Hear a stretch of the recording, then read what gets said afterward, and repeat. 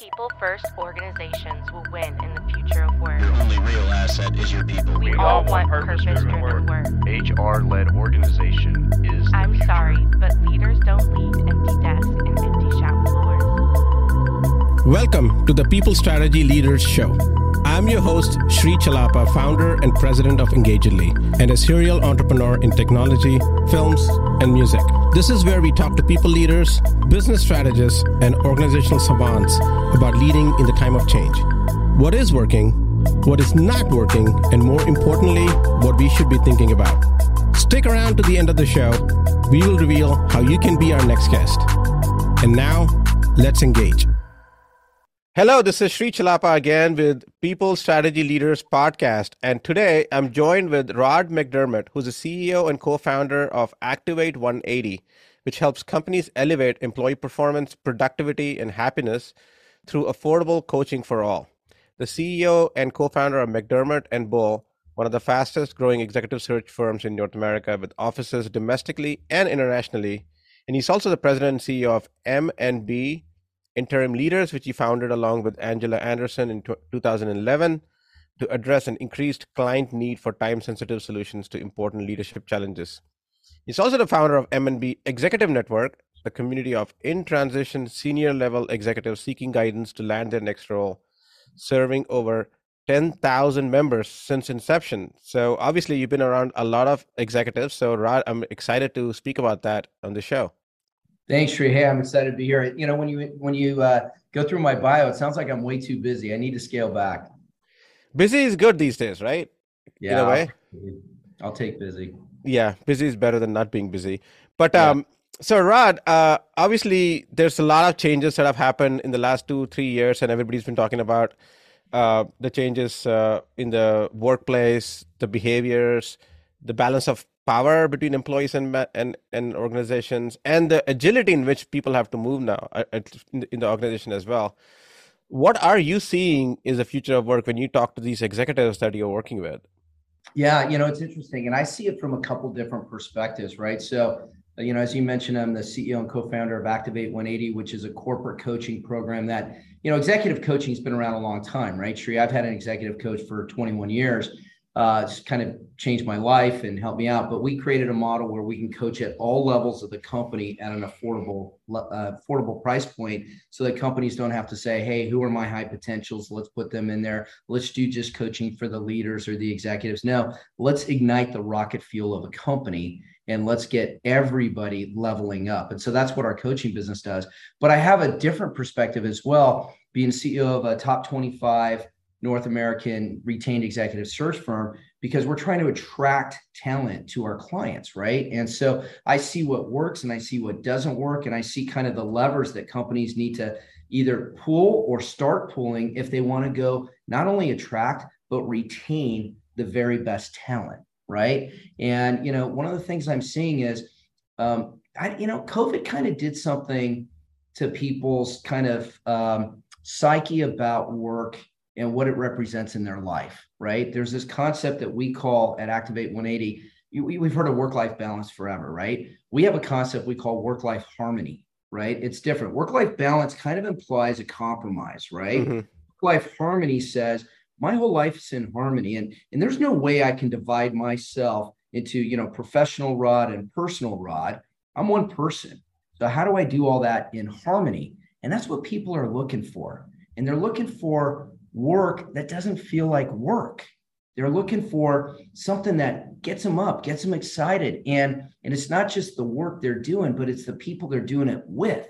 And it's the value they feel from the company, and it's funny, I talked to some CEOs that I know that have been around a long time, and, they're frustrated by this being an employee market, employees getting to dictate how much I'm making, and getting offered a lot of money or where I want to work. And they're saying, hey, I want things to get back to normal. Some people are looking at this upcoming recession that we're probably going to have and say, well, it'll shift the balance of power back to the employers. But in my sense, the reality is the best companies are going to be the ones that take into account the fact that you're spending most of your waking hours with me. I have an obligation back to you, and it's more than just money. Mm-hmm. And so that's where I see the future of work going. Yeah, and it's very interesting. I actually say the same thing. You spend your best hours of your day at work, Yeah. working with the people that you love or hate or whatever it is. It's just a workplace, right? And you're spending the least energy hours at home with your family. So it's kind of unfortunate in some ways. So why not make at least those best hours, fulfilling for the employee who's at the workplace? And that was the whole premise of, Engagedly, that we started the product company to make a workplace more fulfilling and enjoyable for all, because it can be just about money, because we have a limited amount of time and energy on this planet Earth. We might as well try to make the best out of it. So it's almost like a human condition problem that we want to solve. If you want to be better humans and have better life experiences in general, and it can just be about money at the end of the day, Yeah, I think through COVID, people started really weighing mortality and saying, how do I want to spend my time? How do I want to spend my life? If I've got X number of years left, what do I want that made up of, right? And do I want to go to a place where I'm just not happy? And I mean, you've read the same stuff that we've read, statistics saying at any given time, as many as 85% of people at a company could be disengaged, right?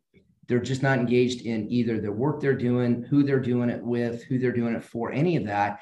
And it's like, we've got to fix that. And here's the opportunity, right? I don't look at it as a problem. I look at it as an opportunity. If we can shift that 85% and 15% engagement and now make it 85% engaged, now we're really talking about something. That's what Google does. That's what Apple did. That's what these great companies that took off like rockets were able to do, is create that level of engagement and openness with their people and giving them, lives. And it's funny, 20 years ago, we'd make fun of, the companies, they had the ping pong tables and they have these other things. But the reality is you give people a chance to unwind for 30 minutes. You give people a chance to hit that reset button. They come back renewed, and then they get fired up, and then they go and they do amazing things. And so I think we're seeing a dynamic shift in work where people feel like, yeah, I'm not only getting a paycheck, but I'm also really aligned with where we're going with this company.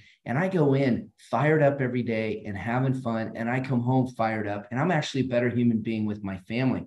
I'll tell you one other thing, like what you mentioned, we spend most of our best hours at work, and then we come home and we spend our tired hours with our family.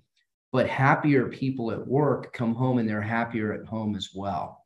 We've all had those partners, like, my wife and other people's spouses have said, why are you still doing that? If it doesn't give you pleasure, why are you doing that? Because they see that you come home unhappy, unfulfilled, and they want to change that because they want a different you too. Yeah. And I've actually read some statistics somewhere, I can't remember where it was, where people who have a bad or toxic work environment actually have bad family life too. Yeah. I can't remember the exact data where there was. I was doing a research. I was reading a research paper on that actually. So there was actually a direct correlation between the two. So it's actually bigger than just the workplace. You're affecting that person's life at home and their family too. Well, and let's take it a step further, right? I look at what we do. This is one of the things we talk about at Activate 180, and this sounds heady, and I apologize for that, but it's what drives us, right? It's our mission. Is I think we're making generational impact, right? Because you come home and it's not just you and your spouse, it's also your kids, and your right. kids in the sense that, oh, well, this is what work life is about, right? I'm going to go to work, I'm going to toil. My son has a joke. He goes, I'm going to the salt mines, and it's like, and he's got a professional job, right? And but it doesn't have to be that way. And if you teach your kids that it is, now you've got the next generation is like, hey, you don't have to love what you do. Just go in and do it. Make your paycheck, enjoy your vacations, and put some money away. And, I see a lot of people live for vacations and retirement. Well, that's such a small percentage, especially while you're working, of your year. How about you can enjoy the other stuff, right? And that's what I think we have to teach our kids. We're role models for our kids.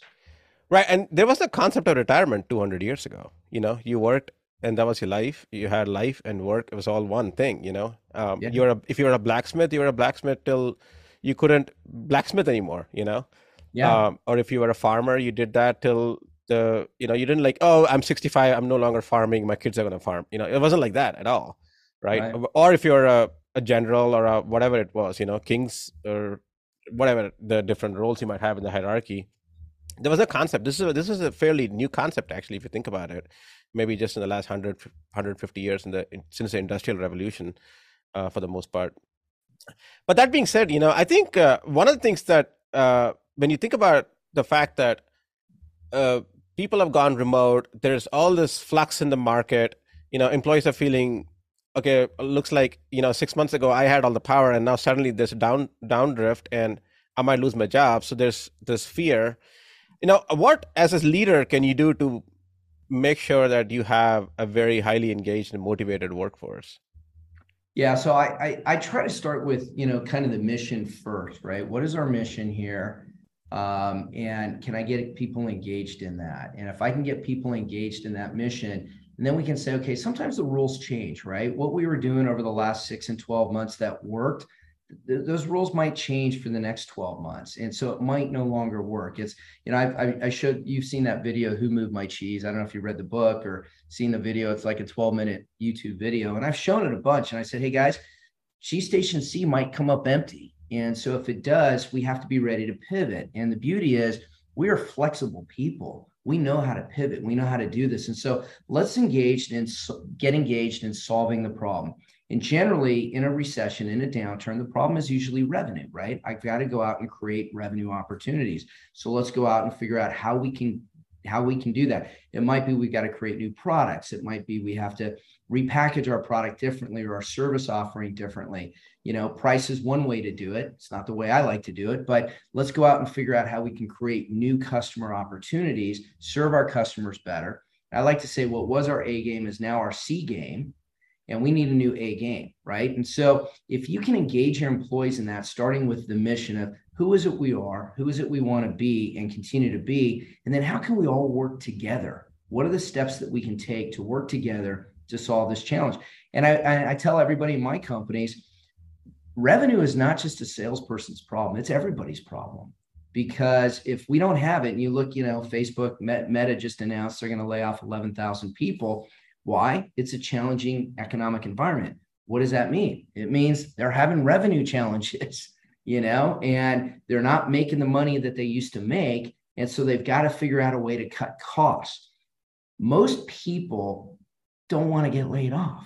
They want to keep their jobs. And if they want to do that, they have to figure out how they can be part of the solution. And if the solution is creating more opportunities to drive revenue, get involved. I love people who walk into my office and say, hey, we're a little less busy in this one practice, but this other practice over here is cranky. I want to go help those guys out. Or what can I do to help my practice get busier? So to your point, I think the engagement has to be there to be able to figure out how companies can, I have a partner who runs our Canadian operation. When we talk about the 2009 Great Recession, which was devastating for the executive search industry for about a year and a half. And I said, how'd you do during that time? He says, I chose not to participate. And I said, what do you mean? He said, here's the 3 things I did differently than before the recession that helped drive revenue. And at the end of the day, I just out-hustled it. And I got my team together and we out-hustled it.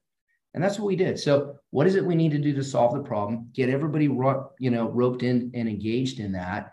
And go do it and work your plan. And there's going to be some days that you'll lose, but if you did everything you could to work your plan, go home happy that night, and if you do those things day in and day out, you'll feel good about what you're trying to do to affect your outcome. I think the depression that comes from a bad economy is the uncertainty about what's around the corner for me. You've heard this term before, right? It's a recession when your neighbor gets laid off. It's a depression when you get laid off. But oftentimes, even though you haven't lost your job, but somebody else has lost their job, you're depressed. Right. This is an opportunity for companies too, by the way, in my opinion.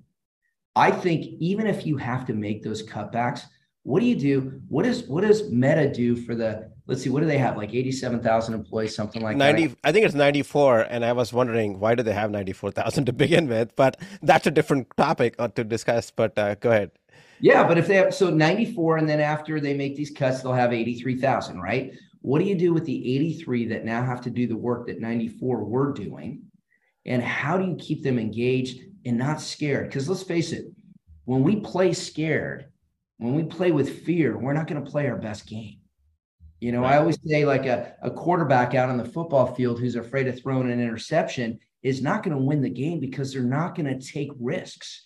You've got to take risks. So don't be fearful, be courageous. And it's our job as leaders to get our folks the tools they need to go in there and be courageous and say, okay, this happened. It's done. It happened. But here's what we're going to do moving forward. And here's how we can affect our outcome. And I think that's what the leaders need to do. Yeah. Now, you mentioned something interesting, right? You can make a choice not to participate in the economic downturn. And obviously, as a coaching firm and executive search firm, what are the things specifically that organizations can do related to what you practice? Yeah. So, you know, from our perspective, and I'll share this with you too, we start seeing a little bit of slowdown in some of our practice areas, right? We have a partner who runs a real estate practice that actually has had a pretty good year, but over the last 3-4 months has started to kind of slow down a little bit because a lot of it is focused on commercial opportunities, private equity funds that are buying real estate. And they're kind of sitting on the sidelines now saying, well, things are going to shake out. So let's let them shake out a bit. And so that's going to slow down. So what we're doing is we're taking a look at this person's practice and doing a deep dive and saying, okay, where can you position? Are there any areas in your sector that have strength? You know, for instance, banks are going to have to start taking some of these properties back, but they're going to need real estate professionals to oversee them, to manage them, to move them off the books. You know, in the banking world, we call that special assets, right? Mm-hmm. And so it's usually called SAD, Special Assets Department, because it is sad. You've taken over this, you know, you've foreclosed on stuff, but they need to hire professionals. And banks haven't done this since the Great Recession. So those SAD departments don't really exist. Nothing's ever come back. Everything's, you know, been up and to the right, but now it's going to change. And so they're going to have to staff up. So her expertise, our partner's expertise in real estate for management, for restructuring, for balance sheet, finance strengths, things like that, is going to move possibly over to the finance world. And so she can shift over there. So what we're trying to do is do a strategic deep dive and say, okay, let's go to where the money is and where the opportunity is. Because it might not be here anymore, at least for a while, but it might be over here. And let's face it, real estate went in the toilet starting in 2007 and didn't come out until 2012. Right. But it did come out. And it was really big for that next 9 years. So it might go in the toilet for a while and it'll come back. I you know, my line is this too shall pass. Whatever it is, it shall pass. But if you sit there and you continue to go to cheese station C, expecting there to be cheese, you're going to be disappointed. So step one, in my opinion, Sri, is you got to have a plan. And you got to look back and say, okay, how can I reposition myself, my expertise, my business to serve clients that need me? And that's the first step, because if you're not looking at that, you're letting your business be run by the macroeconomic characteristics or, you know, things happening out in the market. You're not running it. We need to run it, right? Yeah. So I like to say, you know, we're driving down a road, but it's not really paved, and it's not, you know, imagine we're out there in the wilderness and we're driving through and there's no trail, there's no road, but we know the direction we want to go. We've got to kind of make it up as we go. And hopefully we don't go into a ditch. We don't go off a cliff. We don't run into a mountain, you know, so we've got to navigate a little bit. Right. Yeah. And if we use our brains and say, okay, where's the opportunity? Where's the money? That's our navigation. And we'll get past this and we'll move forward. So not every firm, I mean, I look back to, you know, Airbnb was founded in the last recession. Uber was founded in the last recession. I mean, some great companies get founded during those times, and the people that serve those companies, they do well too. Yeah. Yeah. So let's talk about these layoffs that are happening. At least some of the high profile ones have, you know, surfaced, especially in the tech sector. What does a leader do for the people who are left behind to make sure that, you know, their productivity and motivation levels don't go to the toilet? Yeah, I think it's a really big opportunity for companies that oftentimes is missed, right?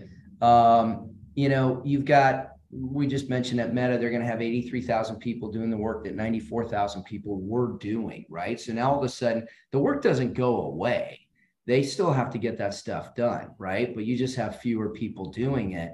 And so what can we do to motivate those folks? First of all, we've got to take fear out of the equation. We've got to let them know, hey, we've got a control. We've got a handle on our income statement, our balance sheet, our cash is good. We're in a good place now. Okay. So we had to right size, but now we've done it.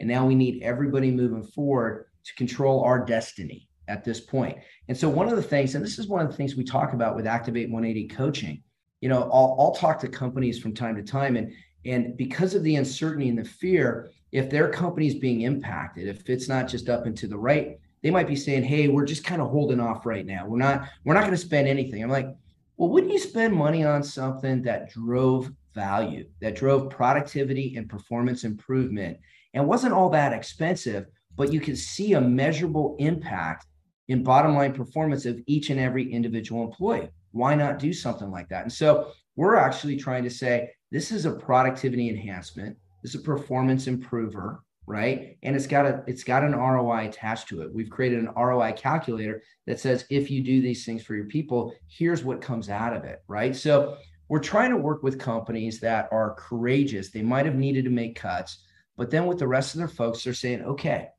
we're still going to move forward. Our 5-year plan is still intact. Our 1-year plan changed.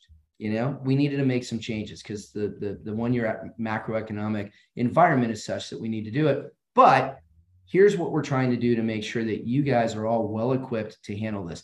And I think employee happiness is as important as ever, because what you're going to do is you're going to have people walking in feeling really bad about the person that sat next to them that's no longer there anymore, seeing empty spaces, you know, and saying, okay, when's the next shoe going to drop? When's the hammer going to drop on me? Right? We got to get past that. So as leaders, it's like address it, stay in front of it, do it regularly. The other thing I was going to say, Shri, is transparency. Really, really huge. People are a lot more resilient than I think a lot of leaders give them credit for. I talk to people a lot and I say, do you share your bottom line numbers? I know you share your top line. Do you share and these are private companies. Do you share your bottom line numbers with your employees? Most private companies don't do it for 2 reasons. Number one, they don't want their employees to know they're making as much money as they are.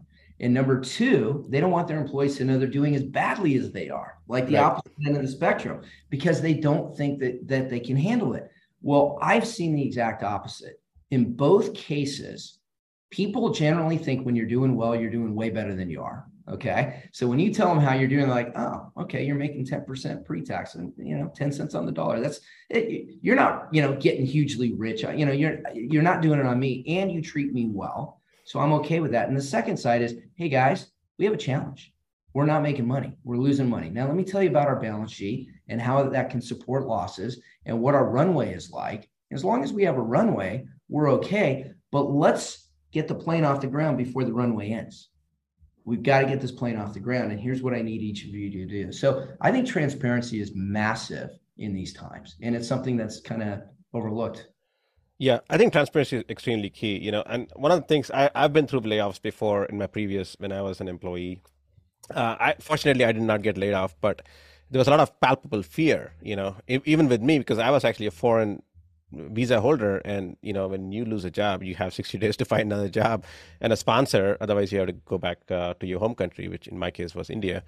And it was a lot of fear, right? I mean, I had done all this effort and work to get here and, gone to school and did all the right things, if you will. And fortunately, I didn't have to get laid off, but the fear was real. And I think one of the things my employer did well was that after they laid off these X number of people, they said, this is it. We are done. We are not doing any more layoffs. And they didn't do it for at least 6 months. They didn't do it. And the economy went further down south and they had to do some more. But at least they tried really hard to stick to their, the word that they gave to the employees. And I think that's important because uncertainty causes actually more pain than even a bad certainty is. Yeah. Oh, for sure. And, one thing I'll share with you that I share with employees, right, who are facing this.